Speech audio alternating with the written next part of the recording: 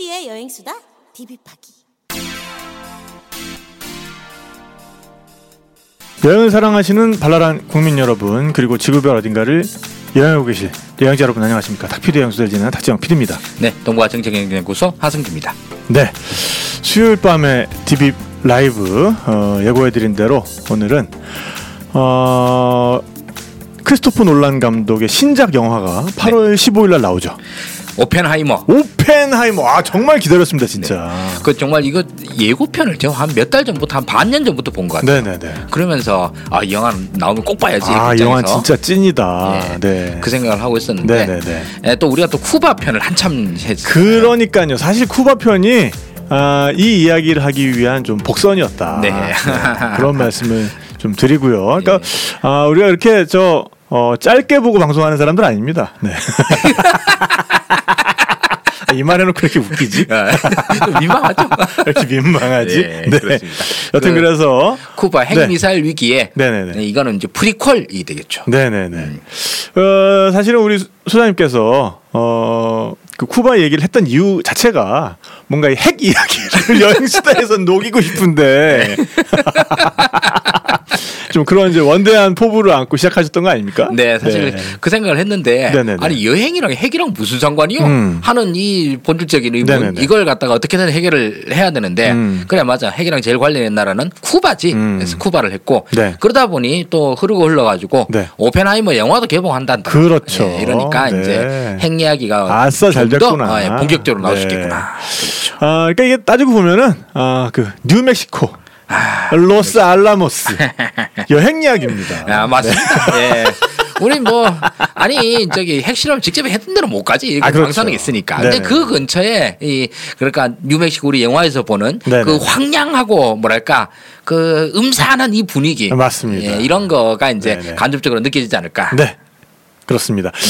오늘은 저희 소장님과 제가 이제 둘이서 방송을 하고요. 당분간은 우리 그 디비파기는 요새 우리 배언니가 너무 바빠서 좀 휴식 시간을 가지신다고 했습니다. 네, 뭐 하느라 바쁘냐고 물어보니까 돈 버느라 바쁘다. 네, 그럼 얼마든지. 아유, 부럽다. 네, 부자 되세요. 네.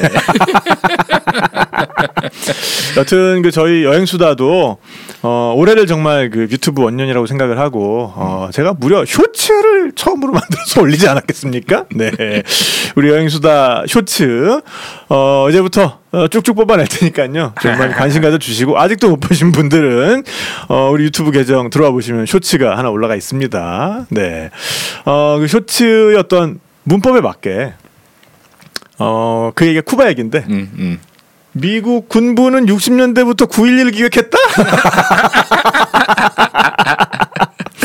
이런 그 낚시성 제목을 달아서 뭐 쇼츠는 그렇게 하는 거라고 하더라고요. 네. 뭐 떡밥이지 뭐. 그렇습니다. 네, 그래서 우리 여행수다도 지금 그 거칠부 작가님 비라이브 공개 녹음이었죠. 네, 비라이브 공개 녹음 했던 거를 계속 편집해서 올려놓고 있고요. 네, 그런 식으로 우리 여행 에피소드는 좀 편집을 해서 제가 좀 손이 많이 가더라도 그런 식으로 좀 더 볼만하게 올려야겠다라는 생각을 하고 계속 올리고 있으니까요. 많이 좀 관심 가져주시고 주변에도 좀 많이 알려주시고 그리고 이제 제가 좀 그런 거 신나서 할 수 있게 우리 CMS 후원에도 좀 많이 참여해 주시면 감사하겠습니다. 네. 소장님은 한 주 동안 어떻게 지내셨습니까? 일주일 내내 네. 오늘 방송을 위해서 일로 매진해 왔습니다. 아, 진짜? 아니요. 그럴 리가 있겠습니다. 네. 근데 비 피해 강화도 쪽은 없으셨어요? 우리 쪽은 뭐 그렇게 많이 안 왔었어요. 다행입니다. 네. 지금 전국적으로 지금 비 피해가 너무 심해가지고 특히 그 충청권, 그러니까. 경북권, 정말 가슴 아픈 뉴스들도 너무 많이 들려오고요. 진짜 안 그랬던 뉴스 보기 힘든데 네네네. 대형 사고까지 나니까 맞습니다. 정말 뉴스 보는 게 너무 마음이 무거워집니다. 그리고 이제 이런 것들을 보면서 이게 진짜 단순한 어떤 그 집중호우가 아니라 이게 그 기후 변화가 맞구나. 네, 이제 그런 생각을 하게 되면서 맞아요. 우린 정말 이제 어떻게 해야 되나 이런 생각을 하게 돼요. 네. 그렇습니다. 그런데 이 와중에 네네네. 이제 핵무기도 온 동네 이제 막 터지고 있고 이러니까. 네, 그래서 오늘은 도대체 핵무기라는 것은 어떻게 태어났나? 어떤 과정을 통해서 인류가 정말 그 프로메테우스의 불, 이 핵무기를 손에 넣게 되었나 이런 얘기를 좀 해볼 거고요. 네, 채팅창에 댓글 많이 올려주시고 또 채팅창 우리 배언니가 없으니까 이제 이런 거라도 읽어야 됩니다. 이제 빌만 하면은 채팅창 읽어드릴 테니까 좀 많이 올려주시고 지금 메모리님, KSS1127님, 효연김님, 네.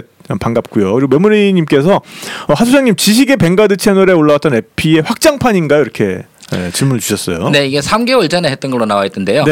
그동안 제가 그때 했던 내용을 다 까먹었습니다. 그렇기 때문에 뭐 확장판이라기보다도 전혀 새로운 버전이 될 것 같습니다. 알겠습니다. 자, 그러면 빨리 본격적인 이야기 시작해 보도록 하겠습니다.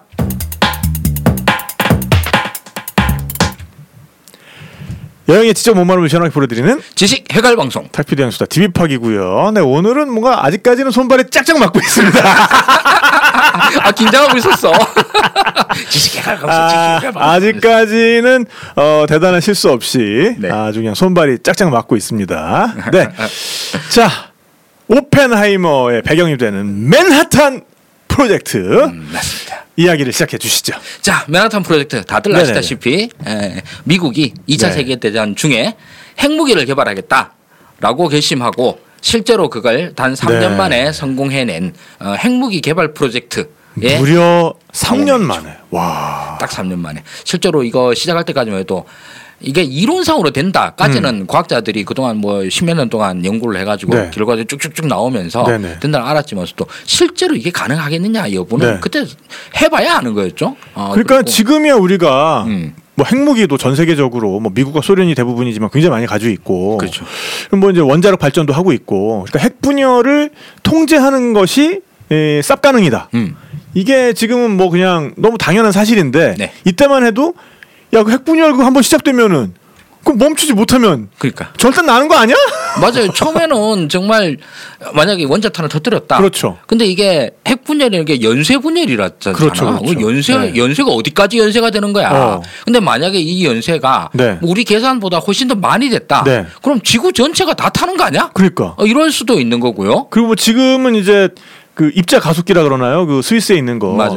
야, 거기에서 충돌시켰다가 블랙홀 만들어지는 거 아니야? 그때 그 얘기 나왔었죠. 이런 걱정하는 것처럼 그때는 정말 전무후무한 그런 시도였기 때문에 이게 어떤 결과를 낳을지 아무도 모르는 상황에서 굉장히 절박한 가운데 이게 시작이 됐다. 맞습니다. 이 절박함은 2차 세계대전이라고 하는 매우 특수한 상황 때문에 그런 거였죠. 2차 세계대전. 2차 세계대전 한복판에 일단 핵 연쇄 반응이라는 게 있다.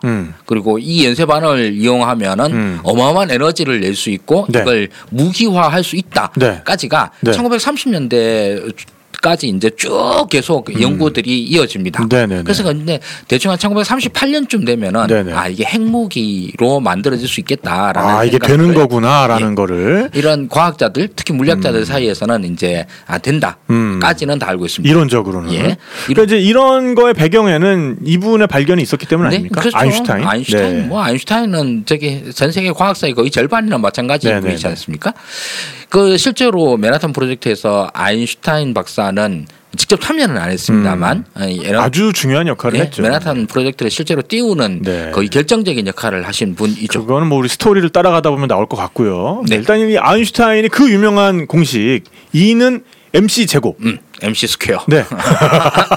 우리 아이씨들은 다 MC 스퀘어라. 그러니까 에너지는 곧 질량의 제곱과 비례한다.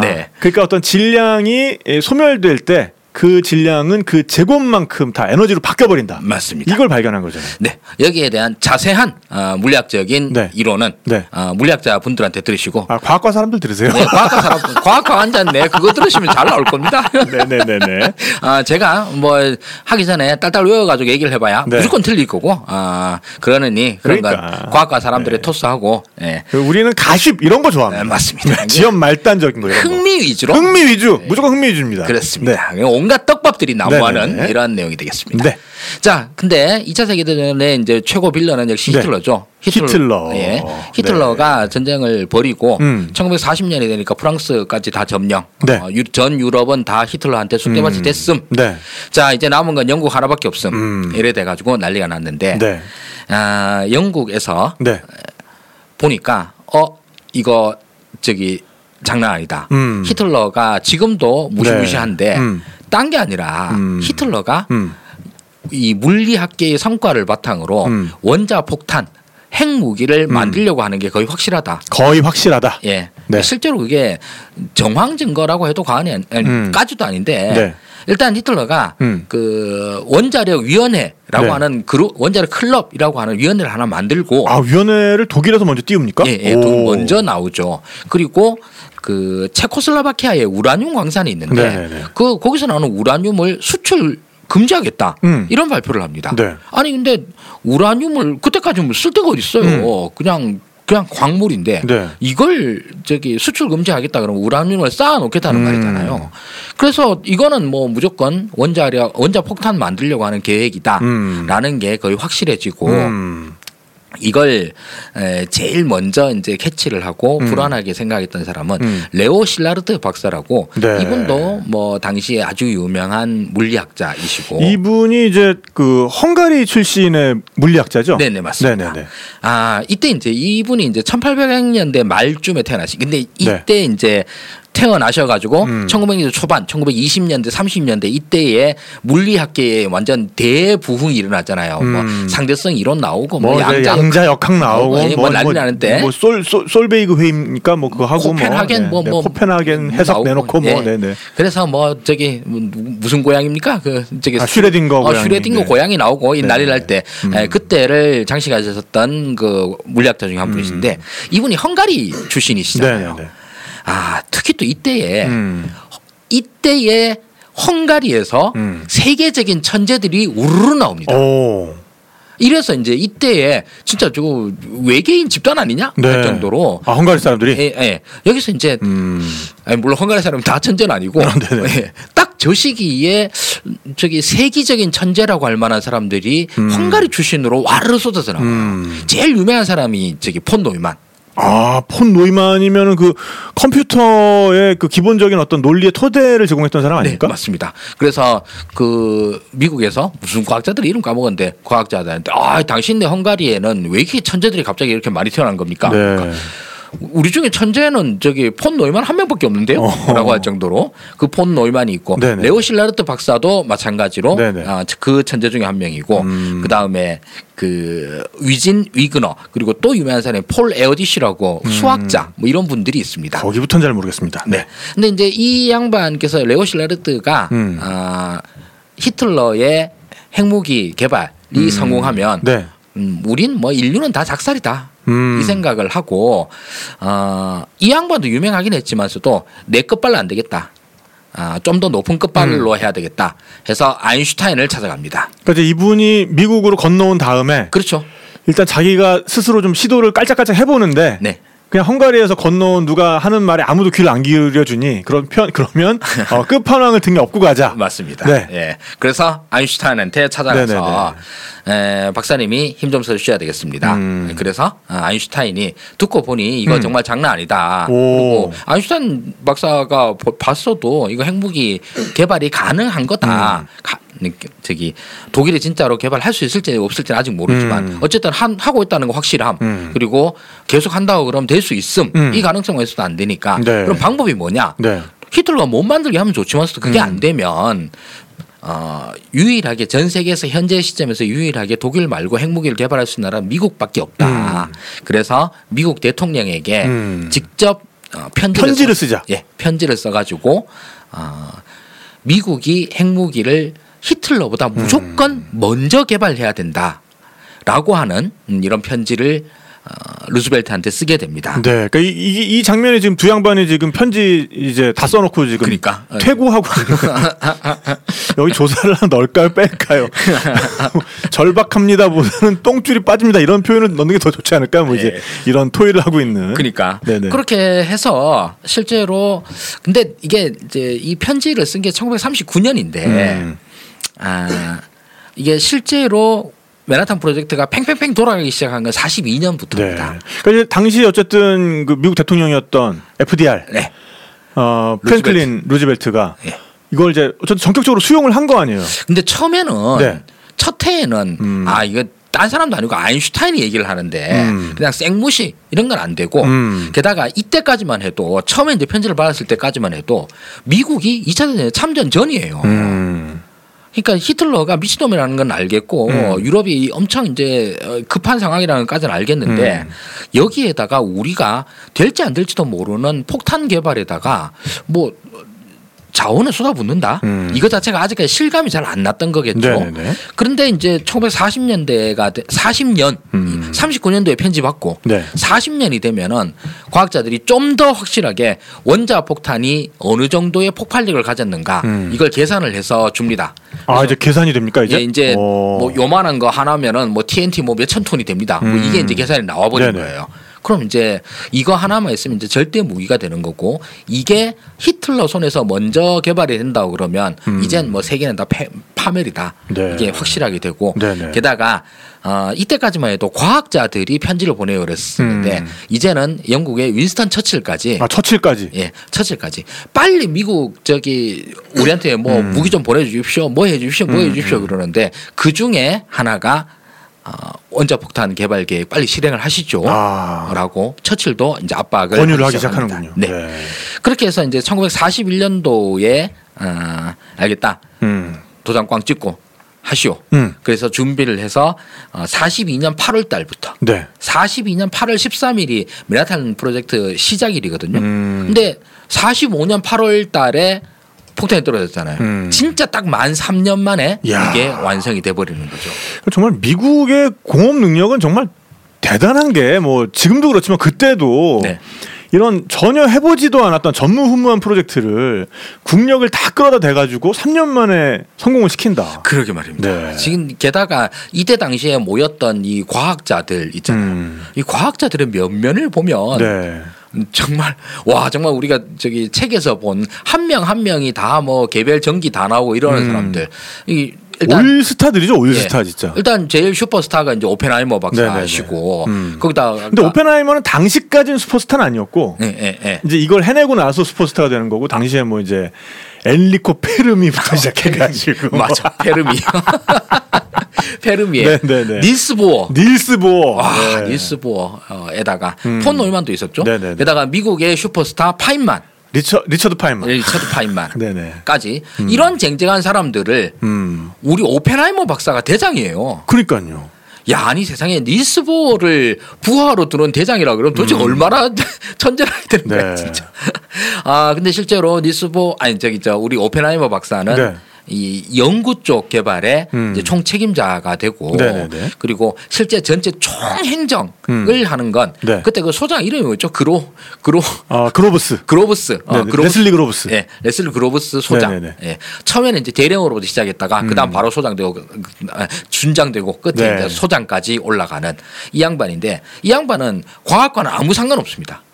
미국의 장군이죠. 그렇죠. 근데 이 양반이 어렸을 때 군인이 너무 꿈이었는데 그래가지고 저 웨스트 포인트를 가려고 육사를 가려고 5만 대 막 다 추천서 받고 그랬는데 점수가 살짝 모자라는 거야. 어머나. 그래가지고 처음에 그러면은 일단 대학교를 하나 입학한 다음에 기다려야겠다. ROTC 가자. 그러고서는 갔던데 MIT예요.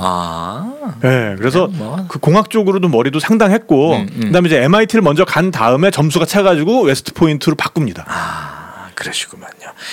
뭐 당연히 과학자들이랑 하려고 그러면 일단 과학적 소양은 당연히 있어야 되겠죠. 그리고 이제 그 19세기에서 20세기 초에 걸쳐서 미군에서 가장 엘리트들 수재들이 가는 병과가 공병이었대요. 아, 공병대. 네. 근데 이 양반이 미국 공병대의 전설이잖아요. 전설이죠, 전설. 네, 전설. 네. 이 양반이 만든 게 그 유명한 펜타곤 건물입니다. 펜타곤. 이 펜타곤을 만다고 그랬는데 네. 이게 뭐 말 그대로 반년도 안 되는 시기 동안에 이걸 갖다 촉촉촉촉촉 시공을 해가지고 거의 완벽. 지금까지도 보강공사 거의 없음.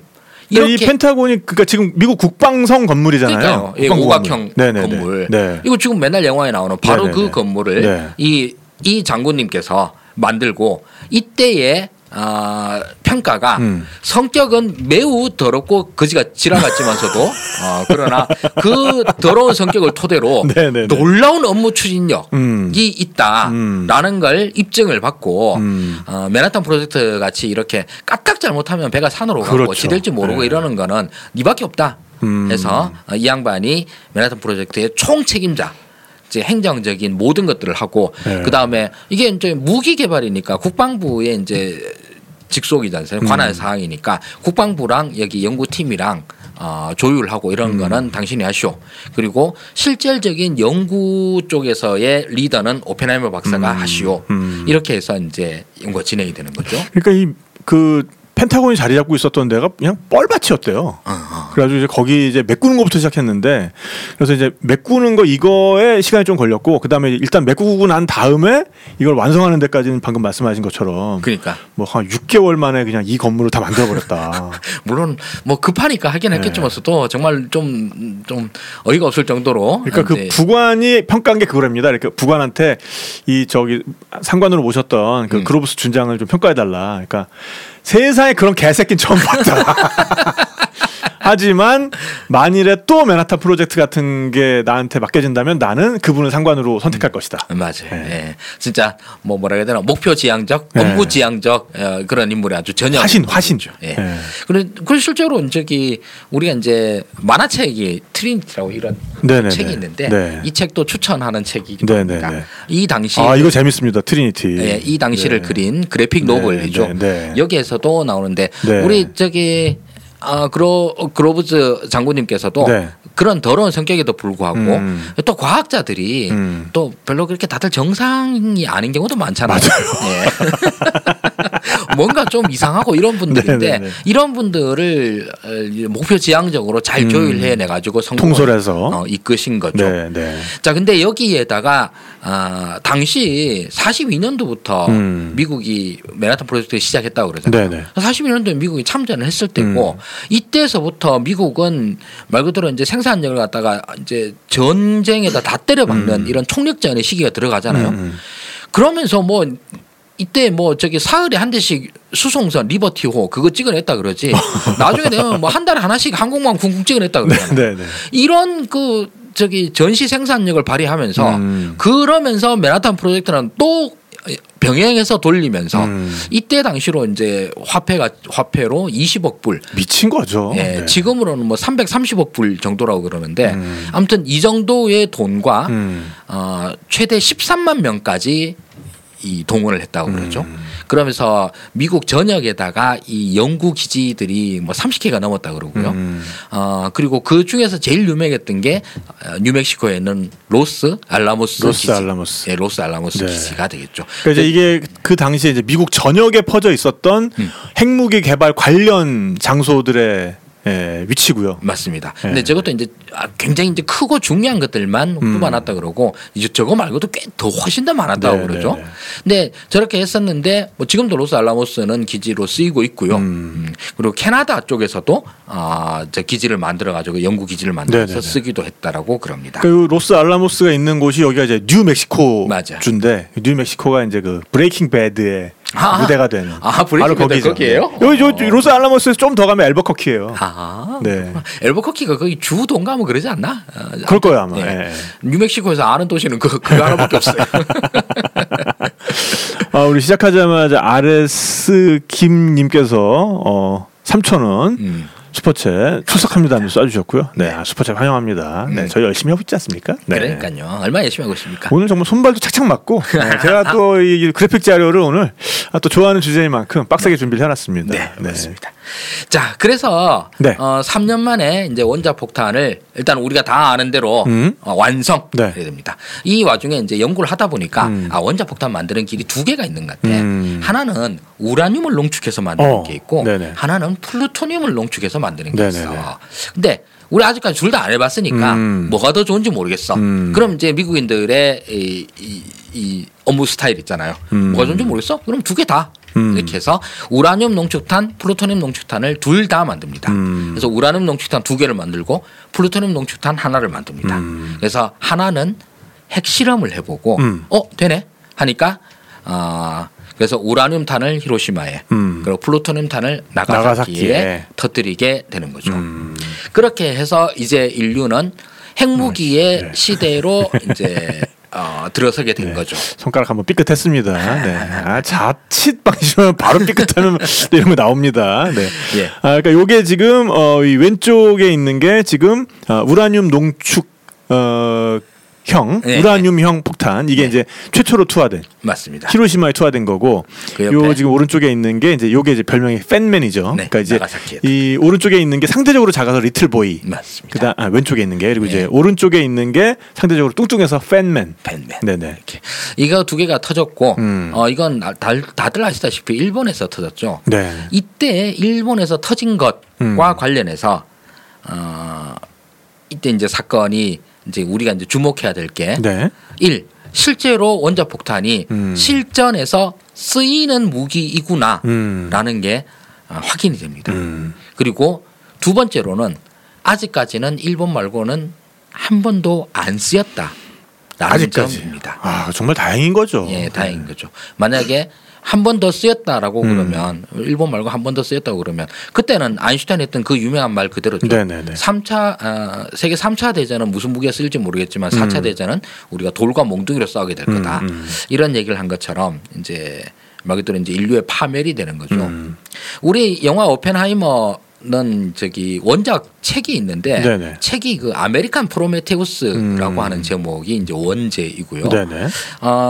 말 그대로 이제 프로메테우스는 인류에게 불을 가져다 준 사람이고 아메리칸 프로메테우스는 제2의 불, 인공 태양이라고 할 수 있는 원자력을 인류에게 가져온 이런 역할을 하게 된 거죠. 그래서 이제 아메리칸 프로메테우스라고 하는 부제 이제 책의 이제 제목이 된 것 같습니다. 저는 지금 이 포스터도 멋있는데 요 포스터가 너무 압권인 것 같아요. 그러니까 와, 이거 어떡할 거야 이거. 이게 포스터 하나만으로 그냥 거의 끝장이죠. 그러니까. 자, 이게 이제 이렇게 됐는데 미국에서는 3년 만에 완성을 한 반면에 그 이후로 독일은 저기 41년도 말에 스탈린그라드에서 박살나고 그 다음부터는 쭉쭉쭉 계속 밀리기만 밀렸잖아요. 그리고 그 이후로는 뭐 사실 그 결과대로 해서 독일은 패망을 합니다. 결국은 그래서 독일에서의 원자탄 개발 계획은 말 그대로 뭐 나중에는 흐지부지 된 거죠. 그런데 미국과 이제 유럽 세계의 과학자들이 독일이 할 수도 있다라고 생각을 했던 가장 큰 이유는 독일 원자탄 그 개발의 총 책임자가 하이젠베르크라서 그렇습니다. 하이젠베르크는 저 브레이킹 배드에 아 그래요? 브레이킹 배드에 나와요? 브레이킹 배드의 그 월터 화이트의 그 약간 자기 이제 가명이죠, 가명. 아 그래요? 너 이 새끼 너 저 못 보던 마약상인데 너 이름이 뭐야? 그러니까는 자기 본명은 될 수는 없고 난 하이젠베르그야. 예, 하이젠베르크는 양자역학에서 제일 중요한 인물 중에 한 명이죠. 예, 불확정성의 원리를 한 사람이고 이 양반은 아인슈타인 다음으로 천재 누구야? 그럼 닐스 보어 아니면 하이젠베르크를 꼽을 정도로 이때까지만 해도 어마어마한 천재 과학자였었는데 하이젠베르크가 총책임자라는 거예요. 그래서 20세기 과학사를 다룰 때 제일 큰 떡밥 중에 하나가 하이젠베르크는 나치의 전범이냐 아니냐. 예, 이게 정말 어마어마한 떡밥입니다. 결론적으로 말하면 하이젠베르크는 전범 재판에 갑니다. 부역을 했다. 예, 나치 부역자 전범이다. 이렇게 해서 재판에 갔는데 거기서 무죄를 받고 나옵니다. 그럼 결론적으로 사법적으로는 전범이 나치 부역자가 아니다가 결론이 된 거죠. 네네. 그런데 실제로 그거는 이제 사법적인 판단이고 역사적인 판단에서 하이젠베르크가 나치의 부역자이냐 아니냐 이거는 정말 오래된 떡밥이고요. 아마 뭐 과학과 사람들에서도 아마 했을 것 같긴 해요. 근데 일단 하이젠베르크의 변명은 뭐냐 하면 아니 그 원자탄 만들 수 있다. 이론적으로 가능하다는 건 다 알고 있지 않느냐. 그런데 내가 여기 와서 독일이 실제로 뭘 만들었냐를 봐라. 아무것도 없지 않냐. 이거는 내가 나치 밑에 있으면서 일부러 태업을 내가 사보타주한 거다 내가. 사보타지를 해서. 근데 히틀러가 뭐 지랄지랄 하고 그러면 이것 때문에 안 되고요. 저것 때문에 안 되고요. 이렇게 계속 핑계 대면서 미뤘다. 그래서 히틀러가 핵폭탄을 못 가진 거다. 고마운 줄 알아 이 새끼들아.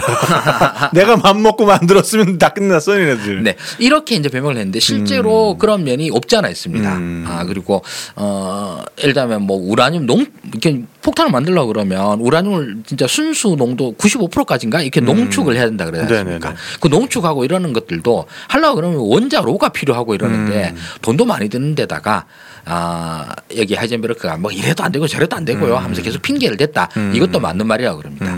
그런데 이제 반면에 아니 뭐 뭔 개소리요. 당신이 저기 총책임자로 있었는데 그럼 당신이 만들려고 한 것까지는 사실 아니요. 그것도 딴 것도 아니고 히틀러한테 절대 무기를 가져다 주는데 총책임자가 나치와 무관하다는 게 말이 돼요? 라고 해서 이제 논쟁이 붙었고 전범 재판에서는 하이젠베르크의 변명이 먹혀서 무죄가 되고 하이젠베르크는 그래서 그 독일 막스 플랑크 연구소에서 연구소장을 맡으면서 그냥 죽을 때까지 그 소장 일을 하면서 편하게 죽습니다. 근데 여기 이제 하이젠베르크의 변명이 많이 통했어요. 많이 통하고 이걸 바탕으로 해서 무슨 연극도 나오고 소설도 나오고 막 이럽니다. 이걸 본 그 당시의 또 천재 과학자 닐스 보어가 야 이건 내가 옛날의 정을 생각해서 참고 있었는데 이 정도까지 가면 네가 너무 양심도 없는 거 아니냐. 닐스 보어는 당시 이제 당대의 과학자들은 그 코펜하겐 뭐 회의인가? 근데 거기서 다 모여가 서로 다 친하고 다 알잖아요. 당연히 닐스 보어와 하이젠베르크도 서로 친했고 서로 이제 교류도 많고 이랬었는데 핵무기 만들기 전부터 내가 얘한테 보내려다 못 보낸 편지가 하나 있다. 그래서 그 편지를 보여줍니다. 나중에 이제 그 전쟁 끝나고 10몇 년 지나고 난 다음에 공개를 하는데 나는 원자탄을 만들기 위해서 현재 최선을 다하고 있다. 이런 식으로 얘기했지 않나요? 그걸 까버려요? 예, 그걸 까버립니다. 그래서 지금 현재 평가로는 하이젠베르크는 나치의 이제 전범이다. 부역을 한 건 맞고 최선을 다해서 부역한 것도 맞고 그러는데 그때 당시에 독일의 여러 여건상 미국만큼 그렇게 쏟아부을 여건이 안 돼가지고 못한 것이 아니겠느냐 이렇게 이제 결론이 납니다. 네. 자, 핵 원자탄을 개발하려고 한 첫째 이유도 히틀러가 먼저 만들면 큰일 난다 이거였고 둘째로 미국이 이걸 개발한 것도 사실은 이제 히틀러보다 먼저 개발해가지고 이거 못 쓰도록 만든다 이거였는데 실제로 쓰인 건 태평양 전쟁 일본에다 쓰여집니다. 그리고 일본에 쓰여진 것도 1945년 8월 달에 전쟁 거의 다 끝나가는데 이미 일본 제국주의는 거의 다 포위됐고 아무것도 없잖아요. 일본 본토 이제 상륙작전 이거 하나 남은 상태이고 여기에서 막타 치느라고 예, 진짜 막타잖아요. 네네네. 막타 치느라고 원자탄을 2개 터뜨렸다. 이게 일단 저기 군사 전략상으로 딴 거 다 때려치우고 우리 이제 여러 가지 도덕적인 뭐 철학적인 이런 거 다 때려치우고 군사 전략상으로 이거 맞는 거냐? 우리는 2차 세계대전사를 배우면서 일본이 본토에서 총옥수하겠다. 1억 총옥수하겠다. 네네네. 이렇게 얘기를 해가지고 뭐 오키나와 점령하고 이런 데에도 뭐 미군들이 막 수만 명씩 죽어나가고 그러는데 본토 상륙작전을 하면 미군이 얼마나 죽을지 모른다. 그래서 오히려 인명피해를 최소화하기 위한 불가피한 선택으로 핵을 터뜨렸다. 이게 이제 우리가 통설적으로 알고 있는 이야기잖아요. 근데 실제로 이제 이 역사책들을 보면 여기에 이제 그렇지 않다라고 이렇게 쓰시는 책들도 굉장히 많습니다. 일단 일본이 만세 부른 거 8월 15일 항복하고 히로히토가 나와가지고 이제 뭐 라디오 방송 나오고 이렇게 한 가장 결정적인 이유는 뭐냐?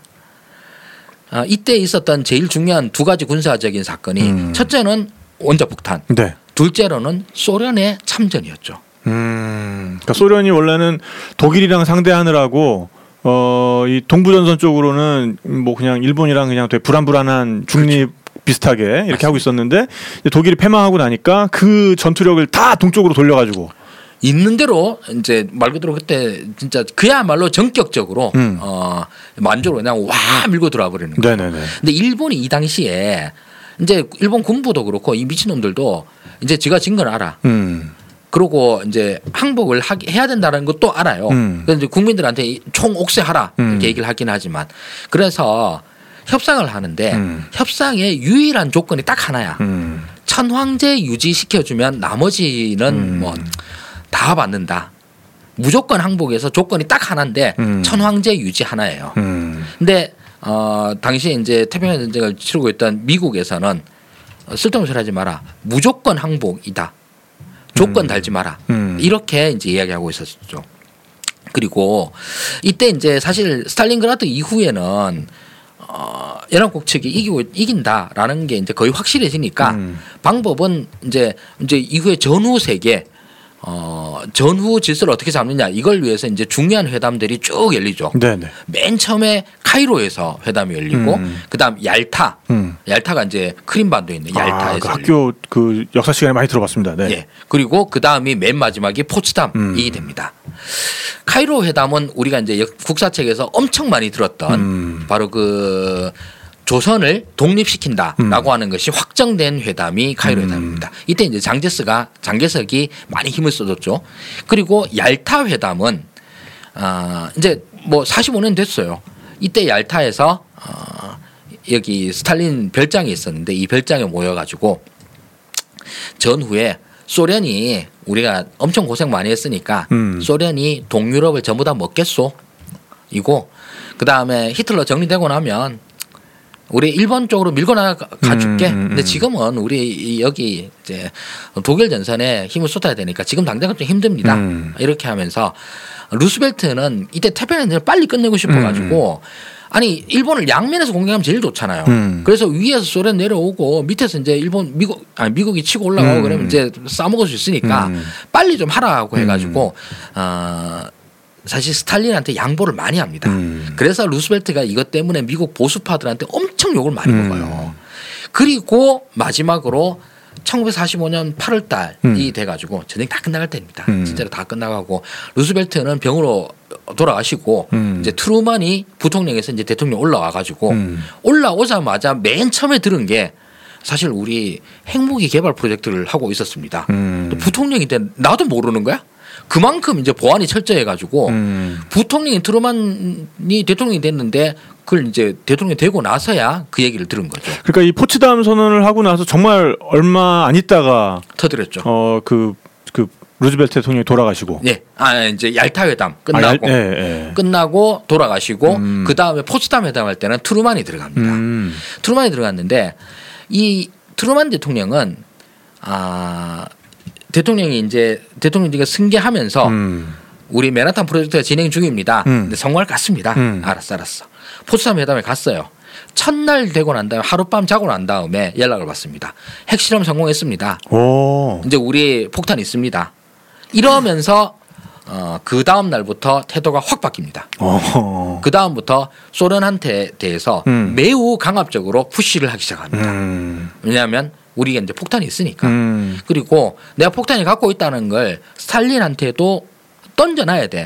그래야지 이제 협상이 더 잘 먹힐 거니까. 사실 우리가 궁극적인 무기를 만들었습니다. 그러니 우리가 힘이 있으니까 우리가 좀 세게 나갈게요. 라고 하니까 스탈린은 잘 됐네요. 라고 매우 쿨하게 대답합니다. 그럼 거기에서 가지고 있다는 걸 흘린 거예요? 스탈린한테? 이미 알고 있었던 거예요. 이미 맨해튼 프로젝트를 하는 것 자체도 다 알고 있었고 자기 나라 부통령한테는 보안을 지켰는데 남의 나라 스탈린한테는 보안이 다 뚫려가지고 다 알고 있었고 그래서 그 일본한테 잘 쓰쇼 라고 쿨하게 얘기를 합니다. 이미 스탈린은 그걸로 안 놀랜다라는 걸 보여주면서 이제 세게 나간 거죠. 이때서부터는 미국에서도 소련이 굳이 안 밀고 내려와도 되는데 소련이 밀고 내려오면 아시아 쪽의 헤게모니가 소련한테도 인정해 줘야 되잖아. 그렇죠, 그렇죠. 소련 안 내려와도 되는데라고 하는데 이 생각이 들자마자 스탈린은 그럼 빨리 가 해서 아시아 쪽으로 군대를 확 밀어가지고 만주 관동군을 갖다 싹 무장 해제를 해버리죠. 그리고 이제 곧 좀 있다가 이제 일본 사할린이나 이쪽으로도 다 이제 밀고 내려올 걸로 얘기를 합니다.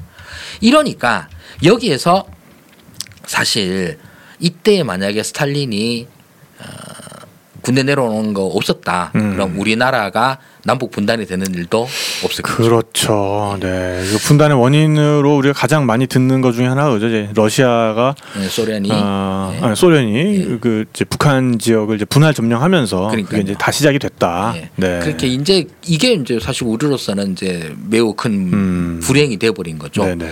그런데 이때 이제 소련이 밀고 내려온 거는 일본한테는 어떤 의미였냐면 일본이 최소한 우리가 천황제 유지라고 하는 조건으로 딜을 할 수 있는 그리고 이걸로 인해서 이제 어떻게든 협상의 여지가 있는 나라는 소련이다라고 막판에 그렇게 생각을 하고 있었어요. 소련이다? 예, 소련이랑 협상을 하면 미국보단 나을 거다. 그냥 미국이 여태까지 수십만이 죽이고 이래 나왔으니까. 우리가 미국을 너무 때렸다. 너무 많이 죽이고 우리 또 진주만도 터뜨리고 막 이랬잖아. 네네네. 그래서 미국이랑은 협상 여지가 없을 것 같아. 근데 소련 쪽이랑 얘기를 하면 그래도 좀 비벼볼 구석이 있는 것 같아. 네네네. 라고 이때는 일본 제국주의자들이 얼마나 또라이냐면 이때 그런 생각을 했었으니까.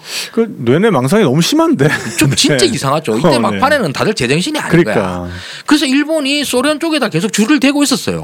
그런데 소련군이 밀고 내려서 관동군을 무장해제했다 그러니까 일본이 패닉이 빠집니다. 이제 관동군이라고 하면은 지금 여기 만주 지역에 있는. 네. 만주 쪽에 이제 주력군이 있었으니까 여기가 이제 되고 그 다음부터는 이제 쫙 무장해제가 되는 거죠. 이래서 일본은 이제 패닉에 빠져 있는 상태에서 미국한테 핵폭탄을 두드려 맞습니다.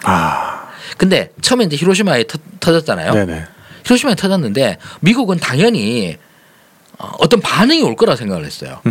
이틀 동안 일본 내부 군부에서 이걸로 아무 얘기가 없는 거야. 왜? 이렇게 됐는데 나중에 이제 이 기록이나 이런 걸 보면 실제로 이거 히로시마에 원자폭탄이 터졌습니다로 인한 그 일본 내부의 군부 회의가 의제로도 안 올라와요. 왜? 그러니까 그 당시에 있었던 폭격이 너무 다들 엄청나가지고 사망자의 숫자가 차라리 도쿄 대강수협이 훨씬 더 컸던 거예요. 히로시마에 폭탄 터져가지고 히로시마 아예 없어지다시피 했습니다. 동경도 그래. 동경에서는 히로시마에 죽은 것보다 더 많이 죽었어. 20만이 넘게 죽었으니까. 이러고 난 다음에 그래서 미국은 왜 반응이 없지? 해가지고 하나 더 터뜨려봐 해서 나가사키에 또 더 터집니다. 이렇게 해서 일본은 두 발을 맞게 된 거죠. 이러고 난 다음에는 이제는 이제 반응이 오죠. 그래서 1. 소련군이 밀고 내려옴. 2. 원자폭탄이 터짐인데 당시의 기록으로 보면 소련군이 온 거에 더 패닉이 빠지는데 결론적으로 일본 군부에서 택한 변명은 뭐냐 하면 그러니까 핑계는 미국이 가공할 무기를 우리에게 터뜨렸기 때문에 우리가 도저히 저항할 길이 없다. 그래서 항복한다로 발표를 합니다. 이러다 보니까 원자폭탄이 궁극적인 해결 무기가 되어버린 말 그대로 이건 정치적으로 선택이 된 거죠. 그래서 이때 이제 이 원자폭탄이 터진 것 이것도 사실은 원자폭탄이 아니다 하더라도 그냥 일반 재래식 폭탄으로 해도 일본은 이미 본토가 거의 아작나고 있던 상황이었음. 그럼에도 불구하고 원자폭탄을 갖다 일본에다가 굳이 터뜨린 것 굉장히 정치적인 선택이죠. 사실은 일본 군부 보라고 한 게 아니라 소련 보라고 한 겁니다. 소련한테 우리 이거 갖고 있으니까 전후 질서 얘기를 할 때 너무 나대지 마라. 미국 주도로 간다. 이 의사표시를 핵무기로 한 거였고 두드려 맞은 일본도 마찬가지로 소련군이 진주를 하면 우리 러일 전쟁 때 얼마나 소련군 죽였는데 에다가 그 나치 애들한테 소련군 애들 하는 거 보니까 장난 아니라던데 우리 이제 진짜로 이제 다 몰살할 수도 있겠다. 훨씬 더 저기 좀 잔인하죠. 비인도적이다. 예, 이럴 수 있다라고 하는 공포감이 컸는데도 불구하고 핑계는 원자 폭탄을 핑계로 된 거죠. 게다가 일본은 그 이후로도 원자탄 맞은 거가 일본의 피해자주의라고 많이 들어보셨나요? 네네네. 일본은 2차 세계대전 중에 제국주의적 침략을 한 침략 국가잖아요. 그래서 일본의 침략으로 인해서 전 아시아가 다 피해를 입은 것이잖아요. 그런데 일본은 자기도 피해자 행세를 하고 싶어요. 계속 그래서 자기의 어떤 정당성을 찾고 싶어. 이 피해자주의의 끝판왕 제일 정점에 우리는 핵폭탄 맞았잖아. 이 얘기를 아직까지 정치적으로 써먹고 있습니다. 네네네. 자, 이러다 보니까 핵무기는 군사적으로는 궁극의 무기가 되었고 그러면서 동시에 너무 정치적인 무기가 된 거예요. 다른 무기는 안 정치적이냐? 다 정치적이지. 그런데 핵무기만큼 정치적인 무기는 또 없는 거예요. 핵무기는 말 그대로 이제 소위 말하는 비대칭 전략이라고 그러잖아요. 그러니까 아무리 뭐 여기에 국방력을 많이 쏟아붓고 뭐 재래식 전력이 아무리 풍부하다 하더라도 핵 한 방이면 게임 끝. 핵 갖고 있는 놈이 더 이김. 그러니까 그 북한이 그렇게 핵에 그 골몰하는 것도 사실 뭐 그런 이유죠, 그러니까. 네, 비대칭 전략의 끝판왕이 돼버리니까. 이 핵 하나가 가지고 싶었습니다.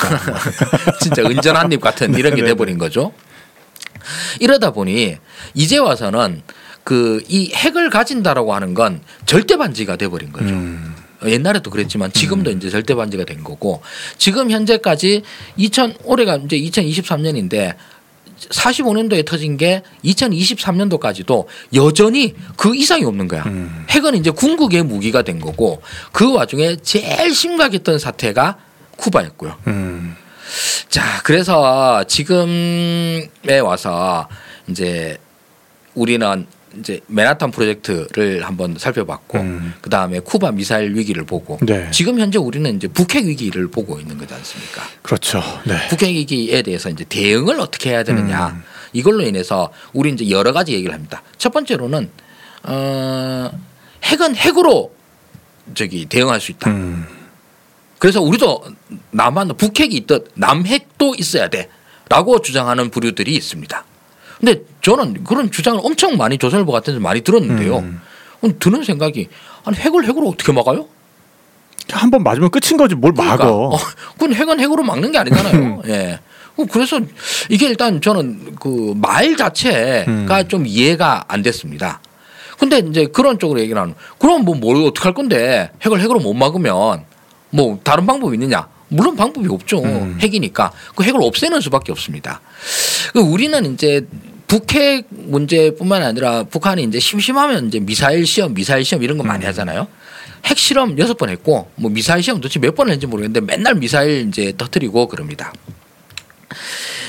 그럼 외국인들 우리나라에 놀러 온 외국인들은 다들 이제 한국에 놀러 간다 그러면 야, 저기 북한의 김정은이나 내가 맨날 미사일 뻥뻥 쏜다는데 그거 안 위험하냐? 이런 얘기를 듣는다 그러잖아요. 실제로 그때 우리 왔던 그 이태리 그 친구 있잖아. 아, 저희 집에 그 카우치 서핑으로 왔었던. 카우치 서핑으로 왔던 그 친구도 제가 이제 강화도에 산다 그러니까 북한이 계속 이렇게 미사일 쏘고 이러는데 여기 있는 분들은 불안해하지 않습니까? 그때 제가 대답을 했던 게 아니 그건 all or nothing, live or die의 문제이다. 만약에 북한이 핵 도발을 한다. 그럼 우리는 그냥 다 죽는 거다. 그러니까 이건 사실 0와 100의 문제이기 때문에 걱정할 필요가 전혀 없는 디지털적인 문제이다. 온 오프 아니냐. 그리고 오프가 되는 상황은 없는 거니까 걱정할 필요가 없다. 이렇게 이제 얘기를 했는데 그 친구도 왠지 납득 이런 분위기더라고요. 근데 이건 이제 뭐 사실 실제로 그렇고 우리나라 주식시장에서도 북한이 핵실험을 했다 또는 미사일 실험을 했다. 처음에는 반응을 했어요. 뭐 주가 떨어지고 그랬는데 요즘은 꼼짝도 안 합니다. 북한이 뭐 미사일 쏘거나 말거나 역시 마찬가지로 온 오프라서 그렇습니다. 이거는 이제 이 북한 미사일 위기, 북핵 위기에 대해서 우리가 어떤 면에서 이제 둔감해질 수도 있는데요. 제가 이제 이 문제에 대해서 그 북핵 위기를 어떻게 볼 거냐 이 문제에 대해서 북한 핵이라고 하는 게 우리한테는 핵 리스크잖아요. 위험. 이 리스크의 크기를 이제 수식으로 한번 만들어 보자 이겁니다. 아 수식도 있어요? 예, 예 제가 만든 건데 핵이라고 하는 건 한번 터지면 데미지가 있잖아요. 데미지가 있고 이게 터질 수 있는 확률이 있잖아. 군사적 충돌의 확률. 그럼 데미지 곱하기 확률을 하면 리스크의 크기가 나옵니다. 네. 그렇죠. 근데 우리 이 북한이 핵을 쏠 확률은 0은 아니잖아요. 그렇죠. 네. 0은 아니죠. 0.00001이든 일단 0은 아닙니다. 그러면 이게 데미지의 크기에 따라서 이 이제 확률이 매우 낮으니까 이걸 작다고 얘기할 수 있다 이렇게 얘기할 수 있잖아요. 근데 반면 데미지의 크기가 문제입니다. 데미지는 터지면 우린 다 죽는 거니까 죽으면 데미지의 크기는 무한대죠. 그렇죠. 뭐 내가 죽으면 그냥 뭐 데미지 크기를 뭐 말하는 게 무의미하잖아요. 뭔 의미가 있어? 예. 예. 게다가 저는 강화도에 사니까 아마 뭐 저 핵이 터진다면 무조건 죽을 겁니다. 그러실 것 같네요. 네. 예. 김포 주민도 당연히 죽을 겁니다. 그러면 데미지의 크기가 무한대이면 무한대 곱하기 0을 하면 0이 됩니다. 네? 무한대 곱하기 0을 하면 무한대가 0을 곱하면 네. 0이잖아요. 그렇네요. 네, 뭐든지 0을 곱하면 0이 되죠. 근데 무한대 곱하기 0.000000001이라도 그럼 무한대죠. 숫자가 1이면 네. 무한대잖아요. 네네. 그래서 이거가 바로 이 온오프의 논리거든요. 만약에 북한 핵이 터진다 그러면 그 터지는 확률이 아무리 낮다 하더라도 0이 아닌 한 우리의 리스크의 크기는 거의 무한대가 돼버리는 겁니다. 그럼 이제 해법은 당연한 거죠. 우리도 핵에 핵으로 대응해가지고 우리도 핵을 갖고 있으면 무한대 곱하기 무한대가 되는 거잖아. 그래서 또 무한대예요. 그래서 최대한 저쪽도 핵을 쏠 확률을 갖다 0으로 만드는 것 외에는 방법이 없네. 아니, 방법이 없다. 이게 사실은 맨해튼 프로젝트부터 시작을 해가지고 쿠바 미사일 위기를 거쳐서 오늘날의 북핵 위기까지 오는 데에 제가 내린 최종적인 결론입니다. 네. 이거 말고는 무슨 방법이 있겠느냐 수식으로.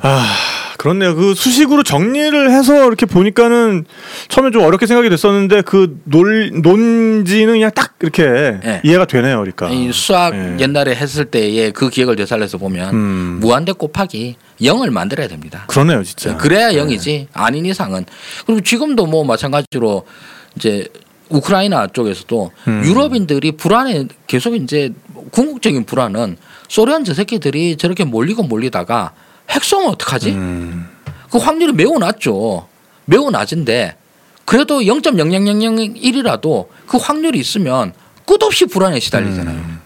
이 궁극의 무기 핵이다 보니까 이런 불안들이 이제 전 세계적으로 만연해 있는 것 같습니다. 네, 여튼 그 오늘 사실 영화 얘기하려고 했는데 이제 얘기하다 보니 이렇게 됐어. 근데 영화를 안 나왔으면 영화를 안 봤으니. 예, 그러니까 어쨌든 영화가 너무너무 기대가 되고요. 그래서 이제 이런 어떤 핵에 관련된 좀 배경 지식들을 알고 이 영화를 보시면 훨씬 더 긴박하게 재밌게 보실 수가 있을 것 같고. 맞습니다. 여튼 그래서 이번에 이 영화에 이제 주연으로 나오는 분이 그 크리스토퍼 놀란의 페르소나라고도 하는 이 킬리언 머피. 진짜 어떻게 저렇게 너무 똑같아. 나 소름 끼쳤어 진짜. 싱크로율이 높을 나. 네. 그리고 참 얘기하다가 빼먹었는데 우리 네네네. 맨해튼 프로젝트에 참여했던 여러 유명 과학자들 있잖아요. 네네. 이 과학자들의 거의 대부분이 네. 전쟁 끝나고 난 다음에 반전주의자가 다 반전주의자 네네네. 되고 반핵주의자 다 되고 그 중에서 제일 선두에 섰던 분이 또 이 오펜하이머죠. 오펜하이머 박사. 그래서 네. 이분이 이제 핵의 개발자, 핵의 아버지이기도 하지만서도 군축의 아버지라고 불리기도 하고. 맞아요. 그리고 우리 여기 니스보 아까도 얘기했잖아요. 네네네. 니스보도 당연히 맨해튼 프로젝트에 참여한 과학자인데 이분은 미국이 핵 독점을 하면 안 된다. 소련도 갖고 있어야 된다. 이 얘기를 해가지고 나중에 또 엄청난 고초를 받으시고 공포의 균형을 맞춰야 된다. 차라리. 그리고 오펜하이머 박사도 당연히 반핵주의자 되고 그다음에 군축주의자 되고 이러니까 메카시한테 엄청 구박을 당하고. 맞아요. 나중에 이제 그 메카시즘 광풍이 불어올 때 그 비밀 취급 인가도 다 빼앗기고. 네. 그래서 사실 아인슈타인 박사까지도 저기 감시 대상이 오르고 막 그랬지 않습니까? 그러니까 이 오펜하이머 박사가 그 완전히 그 명예가 회복된 게 비교적 최근이더라고요. 2022년인가요 와서야. 작년이요? 네, 모든 것들이 이제 혐의가 다 이제 미국 정부에서 이제 사과를 하고 그렇게 이제 복구가 됐다고 하더라고요. 실제로 오펜하이머 박사가 이제 어렸을 때 네. 같이 친하게 지냈던 분들 중에서 이제 공산주의자들도 좀 있고 이래가지고 이제 의심을 받고 게다가 이제 뭐 군축 반핵 그러니까 이제 메카시에서 더 그랬겠죠. 근데 이때 우리 그 준 소장님 그로브스 소장님께서는 그 청문회에 나와가지고 오펜하이머 박사는 절대 그럴 사람이 아니다라고 그의 국가에 대한 충성심만큼은 의심할 여지가 없다라고 네, 그렇게 했죠. 그래서 이제 이번 영화에서는 이 무대뽀 장군님 역을 맷 데이먼이 맡는다고 합니다. 또 이렇게 보니까 또 싱크로율이 상당합니다. 맷 데이먼 한다 그러면 제 양반의 뭐랄까 이 강단 있는 뚝심 있는 이런 거와 좀 잘 어울리는 것 같고. 아니, 지금 싱크로율들이 너무 높아 지금. 실제로 저기 맨해튼 프로젝트에 참여했던 과학자 중에 한 분이 소련 스파이가 있었죠. 그래서 이제 중요 자료들을 소련으로 넘어간 바람에 소련도 45년도부터 시작을 해가지고 딱 4년 만에 1949년도에 핵실험에 성공을 해버리죠. 그러니까 시행착오를 안 하고 그냥 되는 방법으로 그냥 착착착 간 거지. 그러니까 미국이 했던 삽질을 갖다 샥샥 피하니까 딱 4년 만에 해버린 거고, 그리고 소련이 이렇게 핵실험에 성공했다라고 하는 거에 나비 효과는 한국전으로 이어집니다. 한국전에서의 제일 큰 떡밥은 1949년도까지 스탈린이 아까 저기 김일성이 그렇게 쪼르는데도 밀고 내려가겠습니다. 쪼르는데도 안 된다 하다가 50년에 대해서 그래 가라고 허락을 하잖아요. 이때의 제일 큰 원인 중에 하나, 그때 뭐 몇 가지 원인을 꼽는데 제일 큰 원인 중에 하나가 우리도 핵을 가졌으니 미국이 우리와의 전면전을 피하려 할 것이다 라고 하는 이런 이유가 제일 큽니다. 그래서 핵을 뭐 저기 일본에 두드려 맞았지만서도 이 핵이 이제 미소 간에 같이 있게 되었다라는 걸로 인해 가지고 한반도가 미소 간의 제한 전쟁의 제일 주 전장이 돼 버린 거죠. 그러니까 그 물론 이제 메가더 장군이 되게 뭐 잘한 일도 많지만 사실 전쟁광이잖아요. 그러니까 그래서 막판에 그 트루먼 대통령한테 아니 그 압록강 이북에 핵 하나만 터뜨리면은 중공군 다 끝나는 건데 핵을 써요. 핵을 가지고 있으면서 안 써. 그러다가 이제 경질됐다는. 네. 실제로 메가더 장군 전기, 특히 이제 미국에서 나온 전기들을 우리나라에서 번역한 거 이런 걸 보면 메가더를 거의 개차반으로 그립니다.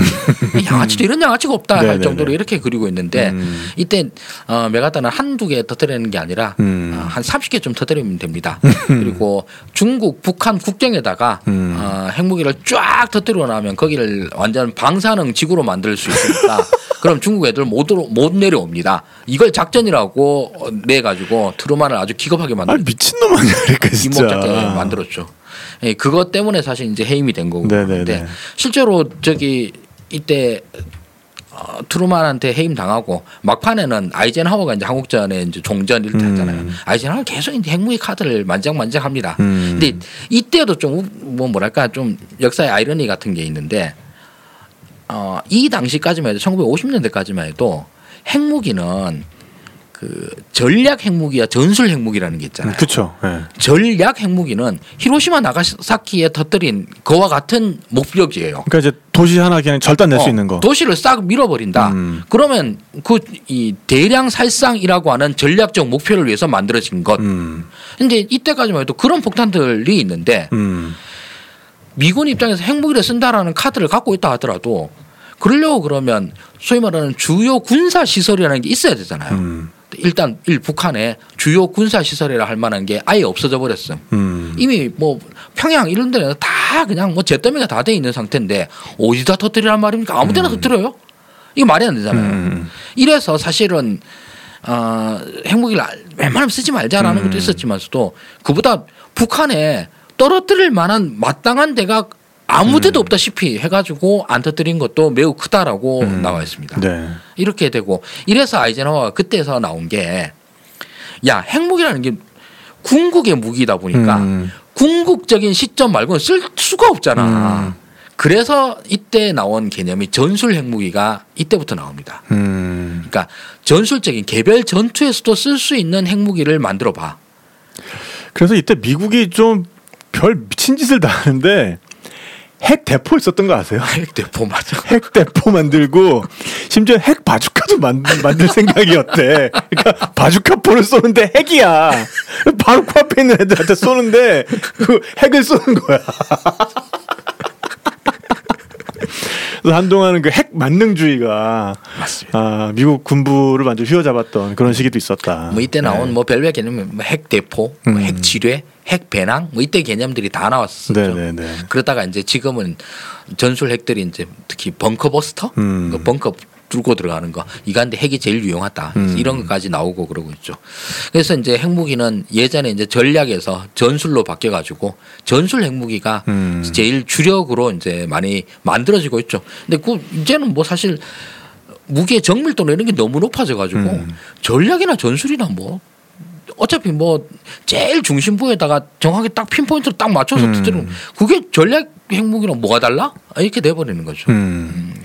그러니까 이 당시 이제 냉전 시대에 그 소련과 미국이 대치할 때의 그 어떤 전략 개념에 붙은 약자가 있는데 그걸 보면 이 그 대치의 성격이 뭐였는지를 그 알게 해주죠. 그러니까 그 둘이 이제 그렇게 이제 핵무기를 손에 들고 서로 대치하고 있는 걸 상호 확증 파괴라 그랬잖아요. 맞아요. 그래서 네. 뮤추얼 어슈어드 디스트럭션의 그 약자를 따가지고 MAD 전략, 매드 전략이라고 했거든요. 그거를 진짜 사실 미친놈 전략인데 네. 누가 더 미친놈이냐 이거 경쟁을 해가지고 그러니까 어쨌든 한쪽이 누르면 우리 둘 다 확증 파괴된다. 그러니까 무조건 뭐 저기 쏠 거니까 그러니까 쏘지 마라는 건데 이게 이제 얼마나 뭐 위태위태한 기반 하에 있는 거예요. 그러니까요. 그래서 그런 또 시대를 열어 젖혔던 것이 이 1940년대에 미국에서 진행이 됐던 이 맞습니다. 맨하탄 프로젝트였던 것이고 그리고 네. 이때에서부터 일어났던 이제 핵무기 경쟁은 냉전 기간 동안 쭉 계속 에스컬레이트 되다가 네네. 결국 끝난 게 고르바초프와 레이건이 그 아이슬란드 레이캬비크에서 만난 군축 협정 네네네. 여기에서부터 군축이 시작이 됩니다. 근데 레이캬비크에서 고르바초프 자기 레이건이 만나요. 그 목적은 군축입니다. 군축을 하는데 여기에서 결국 협정이 실패를 합니다. 근데 왜, 이유가 뭐냐면 레이건이 끝까지 포기를 못한 게 스타워즈 계획이에요. 우주에서 이거 쏘는 거 SDI. 네, SDI. 이거는 우리 포기 못한다. 대신 미사일 우리 많이 감축해 줄 수 있다. 그런데 고르바초프 입장에서는 아니 그것 때문에 만난 거 아닙니까 사실. 왜냐하면 소련이 미국의 이 핵무기를 계속 따라가요. 따라가는 게 아니라 팩부터 숫자는 훨씬 더 많이 만들었지. 이것 만들어라고 소련이 이제 무너지기 직전이니까 군축을 하자라고 만들었는데 이 스타워즈 계획 SDI 이거는 우리가 도저히 못 따라하니까 미국이 이거 멈춰주면 우리도 미사일 안 하겠다니까. 이걸로 해서 만났는데 레이건은 이것만큼은 포기 못한다. 근데 레이캬비크 회담은 결국 실패로 끝났지만 그 이후로 군축은 이후로 많이 진행이 되죠. 그래서 이때 냉전 시대에 그 미친 것 같이 많았던 뭐 몇만 발씩 있고 하던 핵무기는 이때 엄청나게 많이 감축이 되기 시작합니다. 그래서 절대 숫자로는 지금 많이 줄긴 줄었죠. 네. 그러나 이제는 뭐 정밀도라든가 뭐 파괴력이라든가 이런 거는 그때보다 더 좋았을 테니까 여전히 뭐 핵무기의 위험은 똑같은 거고요. 그러니까 뭐 어쨌든 뭐 여전히 지구를 뭐 몇천 번씩 절단낼 수 있는 양이 아직 있다. 그러니까 뭐 한 번 절단 나면 끝나는 거거든요, 사실 뭐. 그래서 어떤 면에서는 네. 걱정 안 해도 돼요. 네네. 핵이 뭐 이것도 온 오프니까 오프가 되면 아무것도 없는 거니까. 네네네. 뭐 온에서 어떻게든 잘 살 거면 생각하면 됩니다. 이렇게 생각해도 편하긴 편하죠, 마음속은. 그렇게 생각해야 또 살 수 있을 것 같습니다. 네.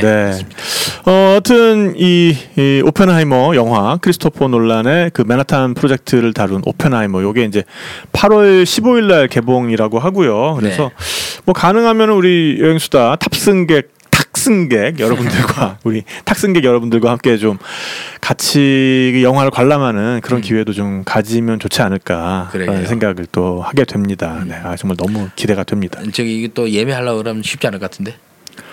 그러니까 그 개봉한 지 좀 됐을 때 너무 박 터지지 않을 때 그때 좀 해가지고 이렇게 영화 보고 나서 같이 뭐 술도 한잔 하고 뭐 이제 그런 쪽으로 좀 잡아보면 어떨까라는 생각을 하고 있습니다. 네. 오늘 이렇게 해가지고 맨해튼 프로젝트 아주 깔끔하게 딱 1시간으로 맨해튼 프로젝트의 어떤 그 전개 과정 그리고 그것들이 나중에 어떤 영향을 미쳤는가까지 알아봤고요. 어떤 그 영화를 보러 가시는 데 있어서의 뭐 배경 지식으로는 뭐 아주 그냥 차고 넘칠 것 같습니다. 그러게 네. 잡다한 같은데. 네. 다음부터는 네네네. 그 지금 현재 기획으로는 네네. 이 황금의 세계사. 이 황금으로 인해 가지고 여러 가지 이제 각종 일들이 많이 벌어졌잖아요. 네네. 그래서 아주 고대에서부터 시작을 해서 현대까지 이 금과 관련된 이야기를 한번 해보려고 합니다. 금은 또 누구나 다 좋아하잖아. 그러니까요. 네. 네. 이제 우리 여행수다 최고의 시리즈 프로그램이었던 향신료의 역사 이런 게 있잖아요. 이거에 이제 무방품이죠. 향신료에서 이제 이게 또 다 겹칩니다. 그리고 또 이제 어쨌든 황금의 측면에서 바라보면은 맞아. 또 인간의 본성에 대해서 새롭게 또 통찰할 수 있는 그런 부분이 있을 것 같고요. 향신료 팔아가지고 금 산 거니까. 그렇지 뭐. 네.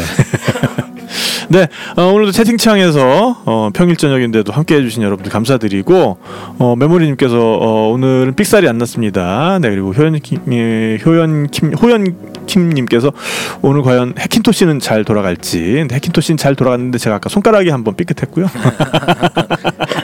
권호환님, JY킴님, 권명현님, 김미자님 다들 반갑고요. 네, 저희 그 조만간 그 또 공개 녹음 이번 주는 말고 그 7월 25일 준비를 하고 있으니까 많이 또 기대를 해주시면 저희가 단톡방 통해서 또 알려드리도록 하겠습니다. 그때 게스트는 정해지셨어요? 네네네. 저희 그 심연이 맥덕 기자님 또 우리 맥주 쪽으로 굉장히 유명한 분이에요. 그래서 이분이 그 아일랜드에 또 거주를 하셨기 때문에 그런 또 재미있는 이야기 아주 확실한 입담으로 또 재미를 보장을 할 수 있을 것 같습니다. 기네스가 아일랜드 맞죠? 맞습니다. 네네. 네, 그럼 저희 오늘 준비한 이야기는 여기까지고요. 네, 저희는 또 다음 시간에 재미있는 여행의 인문학 가지고 돌아오도록 하겠습니다. 지금까지 진행의 닥PD 하승주였습니다. 네, 그럼 여러분 다음 시간에 만나요. 안녕. 수없이 반복된 일상에 나른한 하루가 지겨워 내 마음은 훌쩍 떠나고 싶은데 마음의 창문